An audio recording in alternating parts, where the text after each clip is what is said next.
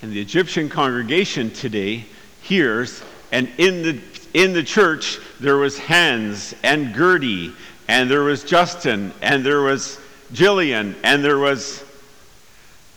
they're hearing these names and they're saying, those sound like foreign names. That's exactly what happened this morning, right? As we read through that list, we go, wow, these are foreign names. We can hardly get them off of our tongues. And yet the scripture says these were people in the congregation who attended to the word of the Lord. They were reverent before the word of the Lord, and the word of the Lord was opened up to them. That's quite a high commendation that still, after this many years, we're reading their personal names. Hopefully, in many years from now, someone could read our personal names and have that same commendation. We'll look at the word of the Lord today from two places, from both Nehemiah and from Timothy.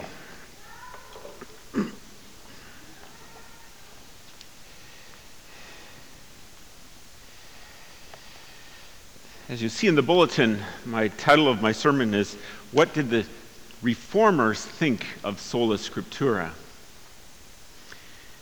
Now, that could put us in a position where we say, well, those guys, what did they think? That's great for them. That's 500 years ago. But in some way, the church has to continually be reforming. That was one of their mottos, always reforming. And we have the challenge in our day and age to see how this text, how this scripture applies to us as well. Shortly, I hope to read a little fictitious story. Any of the persons mentioned in there is only coincidental if that happens to be someone or some situation that you know about. Okay, it's not to point a finger, but it's to help us kind of drive this home. Have you ever seen the bumper sticker, the Bible says it, I believe it, and that settles it? Anyone seen that before? Yeah? The bumper sticker. The Bible says it, I believe it, and that settles it.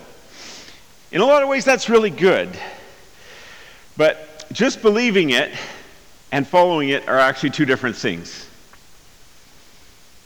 You could say, yeah, I believe what's here. That's great. I give a token assent to whatever is here. Yeah, that's great.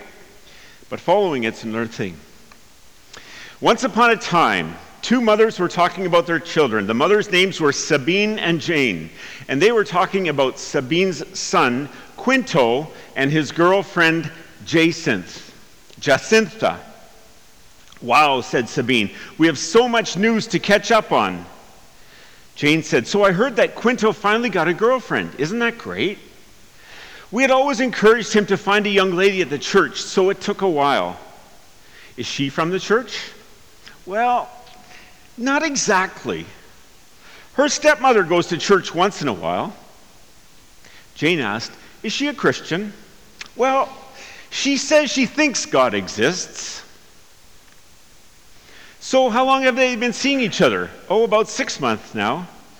Jane asked, do you think they'll get married? They're so much in love. I know that Jacinta is very interested, but Quinto not very much. Why is that? Well, now that they're living together, it seems like Quinto likes the arrangement, but he's not really ready for commitment yet. What do you think of them living together? Sabine said, I'm kind of disappointed. I thought I brought Quinto up to wait for marriage, but he says love is everything. And if they love each other, who am I to argue? Jane asked, but what does the Bible say about this? Oh, Jane, why did you have to bring this up? I know I wanted to follow the Bible, but Quinto just kept telling me that all the youth were doing this. In fact, Quinto said he had just read a book by a Christian writer who told them that it was way better to express their desires than to keep them bottled up. Jane asked, but do you think God has any problem with people who are, you know how the Bible says it, unequally yoked? Isn't that kind of like putting a workhorse and a racehorse together in the same harness? Don't you think they'll have two different ideas? Sabine said, that was then. Cultures changed. We just have to read the Bible with our modern eyes. And the conversation went on. I think you and I could probably identify snippets of that, sometimes in worries with our own children, sometimes in concerns that we have for relatives, or maybe we're not concerned at all. We sang the song, "Thy word is a lamp unto my feet and a light unto my path." And then we read from Nehemiah how all these people gathered together to hear the book of the law of Moses, that the Lord had commanded Israel. That's not really a book of good advice, take it or leave it. This is the way it should be.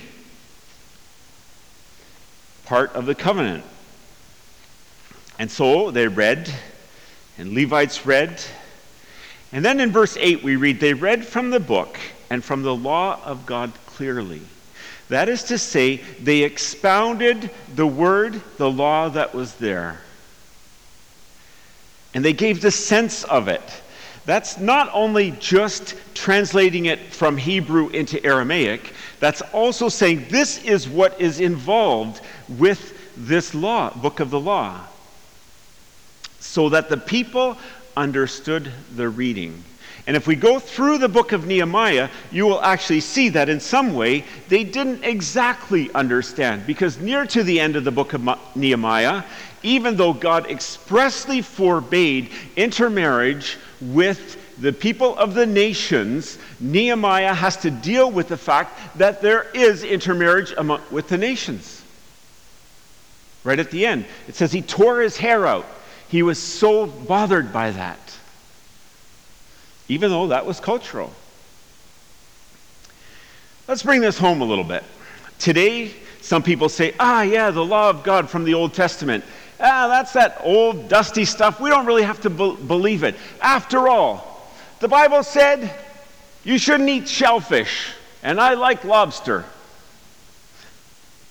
Isn't that so? And the argument goes, because we don't eat shellfish, therefore, let's apply this to all the rest of the laws. And that's why today I'm helping to give you the sense.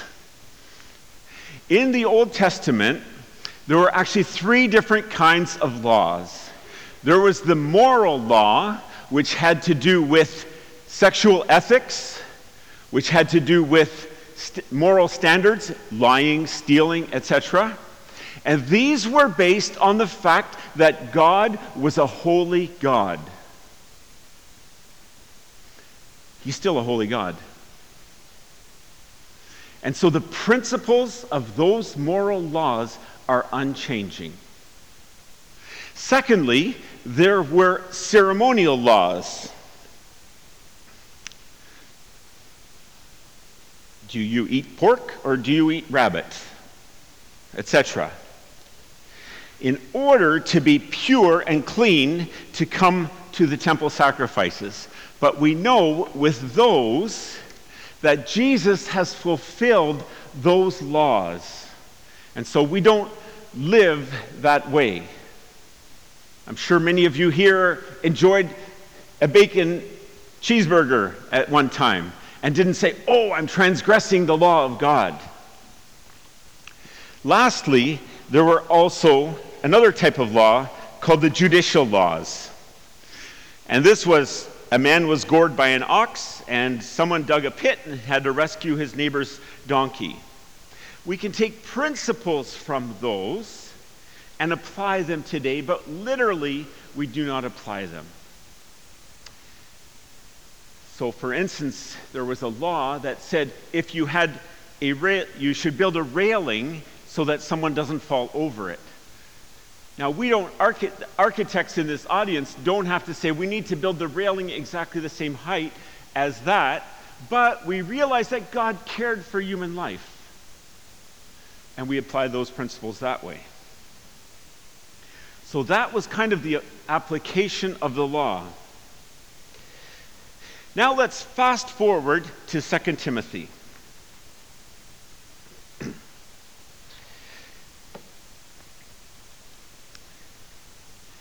Let's just go right to verse 14. But as for you, Timothy, continue in what you have learned. It's possible that Quinto in our story had learned good things. It's possible that Quinto had had godly parents, a godly grandmother. It's possible that Quinto had been a star catechism student. But unlike Timothy, he was saying, I'm not willing to continue in what I have learned. And of course, for all us parents here, we worry with genuine concern, how will we transmit this faith to the next generation? How will that next generation take the baton? That's our great concern, and that's a good concern. But you, Timothy, continue in what you've learned. Because I think the Apostle Paul knew that Timothy had been schooled at his grandmother Lois and his mother Eunice, and he had been schooled with the Apostle Paul. That is to say, he had had the best of the best. But he's encouraging him, continue. And you firmly believed, knowing from whom you learned it. This is the fact that Timothy firmly believed, or he put his confidence in what he had learned. And now you've been acquainted, verse 15, with the sacred writings from your childhood. What a gift to see all these children here who are acquainted with the sacred writings, with the scriptures. Wow. That's not in every place in every country. And the apostle says, these scriptures are able to make you wise for salvation through faith in Christ. And then we come to the text, which is, of course, the classic sola scriptura text, 2 Timothy 3:16. All scripture is breathed out by God.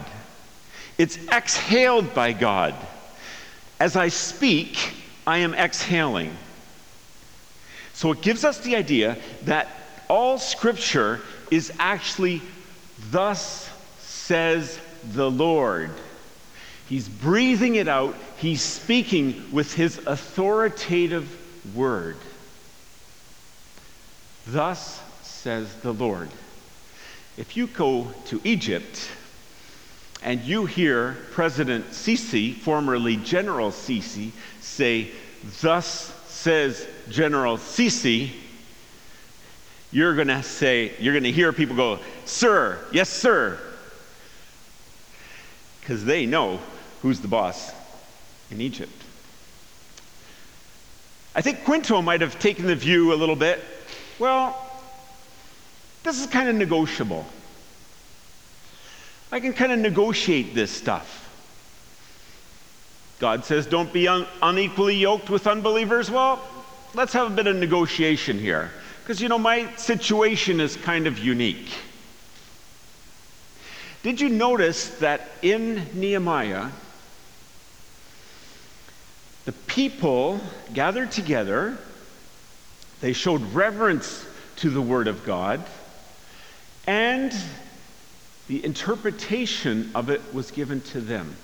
That is to say, they didn't just say, well, my interpretation's my interpretation, and your interpretation's your interpretation, and that's how it goes. There was something very communitarian about that.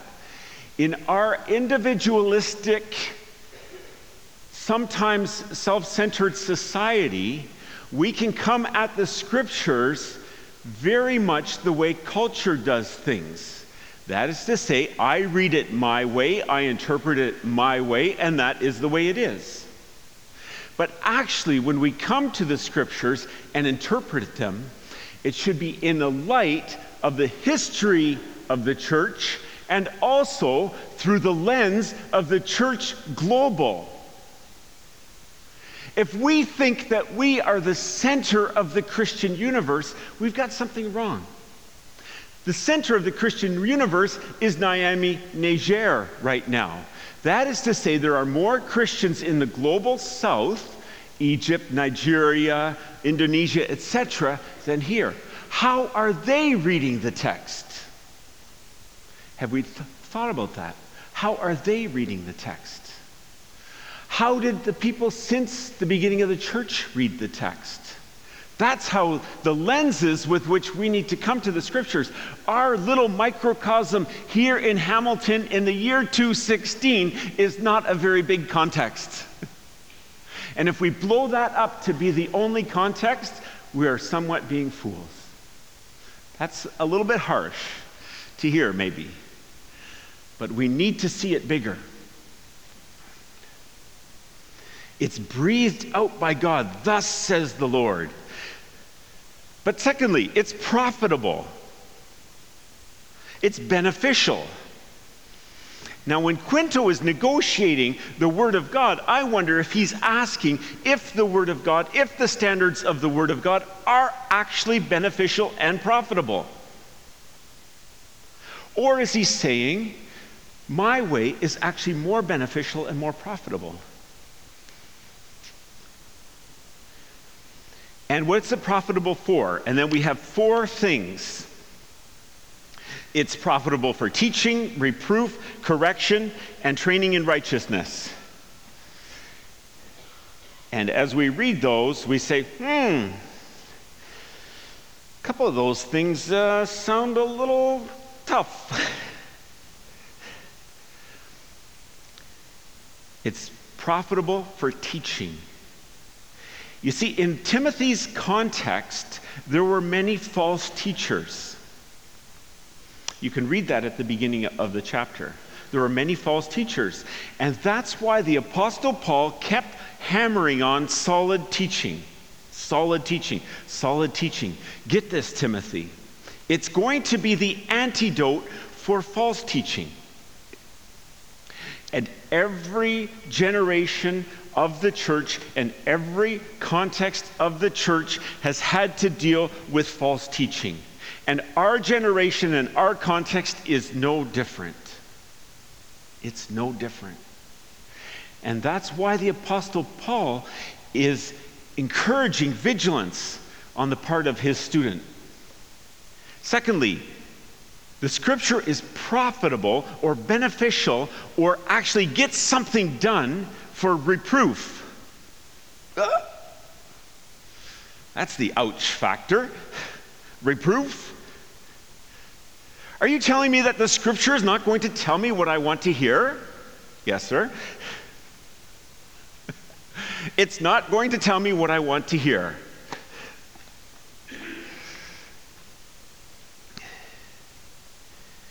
Reproof is actually an act or expression of criticism and censure. But of course, the Holy Spirit comes to reprove us, not because he wants to drive us into the dirt and make us feel like loathsome creatures. God reproves his children because he loves his children that much that he says, I want you to walk in the right way. It's not just punitive. This is for correction. And the next one is, it's for correction. A course correction. Those of you who are sailors, you know that you sometimes have to make small course corrections along the way. Is that not so? It's not just like you sail and the boat has gone way off course and then you say, oh, we'll make a correction. The Word of God serves to make course corrections. And that's why we need it so much. Course corrections along the way. As it crucifies our egos. And the last one, and it's good for training in righteousness. The Word of God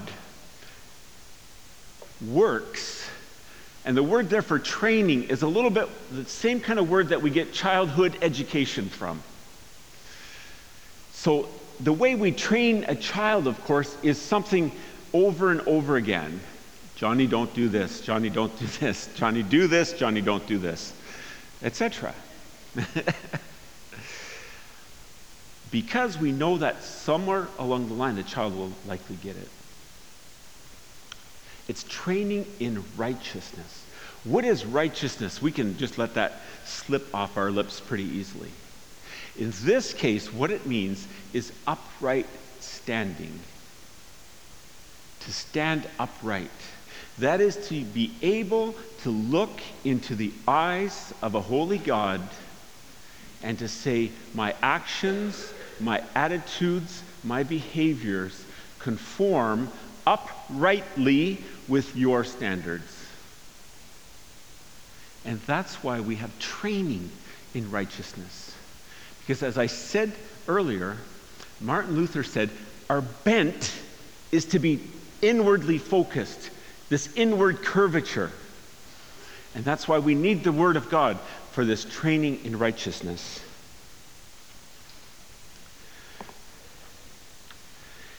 Why? Verse 17.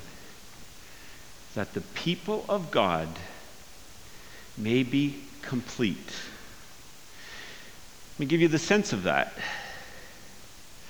My son's a welder. Our son's a welder. When he goes to work, to be completely outfitted means that he has to go to work with a little bit more than a pair of sunglasses. Those of you who are welders know about this. You need more than simple sunglasses. You need a welding helmet in order to be effective at the work, because if you don't, your eyes are going to burn out after day one. And the Word of God is like a welding helmet to the welder. That is, it equips him so that he can do good work. And it equips you and I, all of us here, to do good work in the context where we're called. Let's ask a couple questions, though, as we've looked at these scriptures.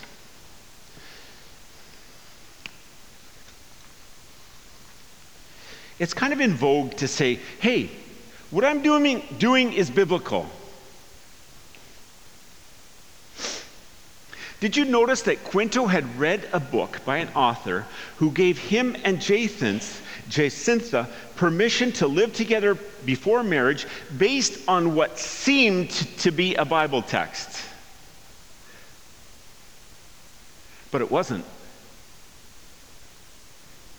Because in 1 Corinthians 7 verse 9 it says, but if they cannot control themselves, let them marry. For it is better to marry than to burn with passion. Do you see that kind of sleight of hand that happened there? They read something by some author who gave them supposed permission, but it wasn't even the text. I think the approach to the scriptures, our general approach, needs to be the same as from Isaiah 66 verse 2. But this is the one to whom I will look, says God. He or she who is humble and contrite in spirit and trembles at my word. If General Sisi gives an order, the Egyptian people in some way tremble.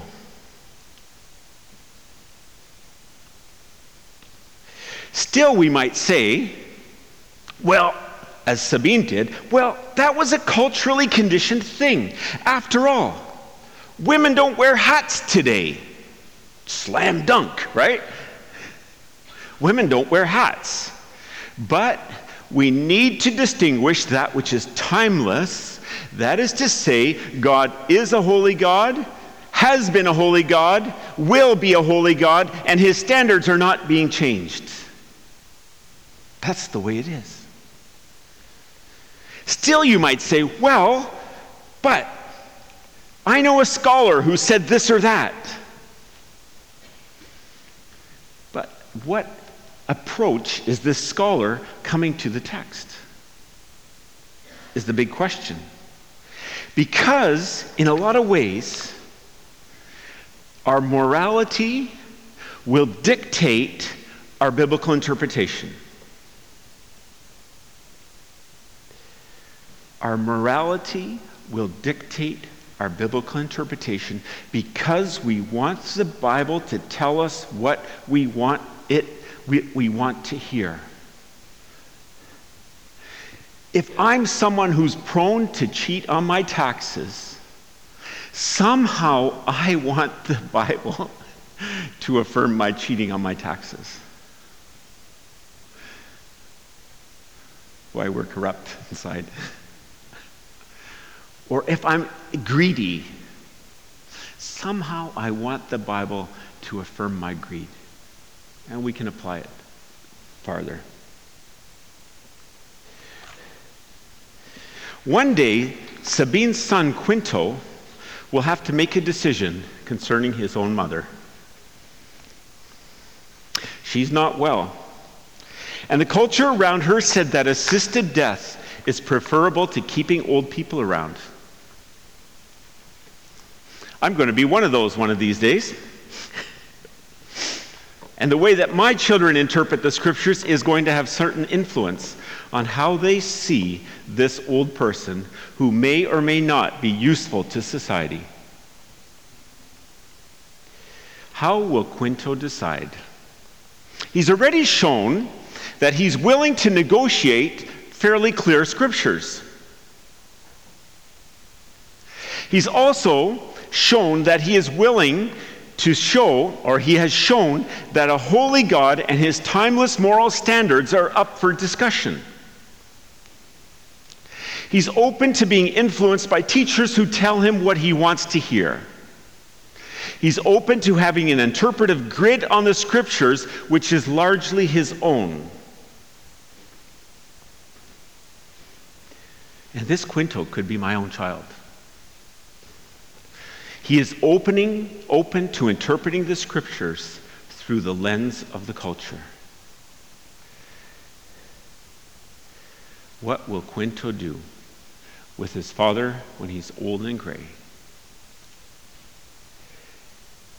Sola Scriptura is a big deal. It's a big deal. May God help us to walk in the light of his word, just as the songs that we sang. Help us, Lord, teach us true obedience, holy reverence. We need help with this. But yet we have Martin Luther's song, that word above all earthly power, no thanks to them endureth. The Spirit and the gift are ours, through him who with us sideth. People of God, this word of God is powerful, quicker, sharper than a two-edged sword. And if some way it's pierced you today, don't reject the messenger. Go to him who is gracious. In Jesus' name, amen.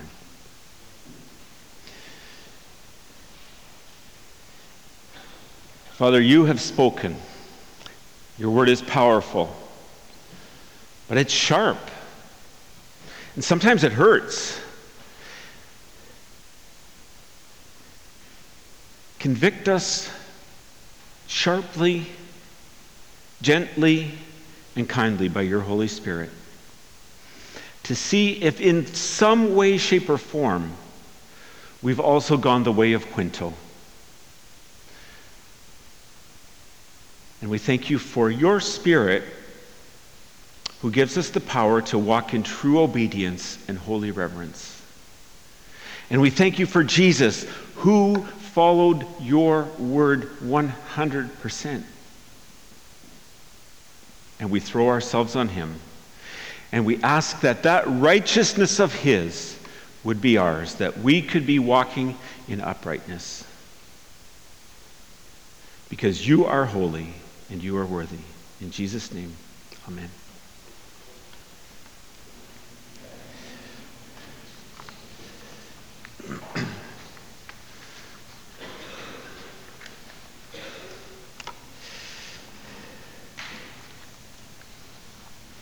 Now we'll sing as we stand, O Word of God incarnate.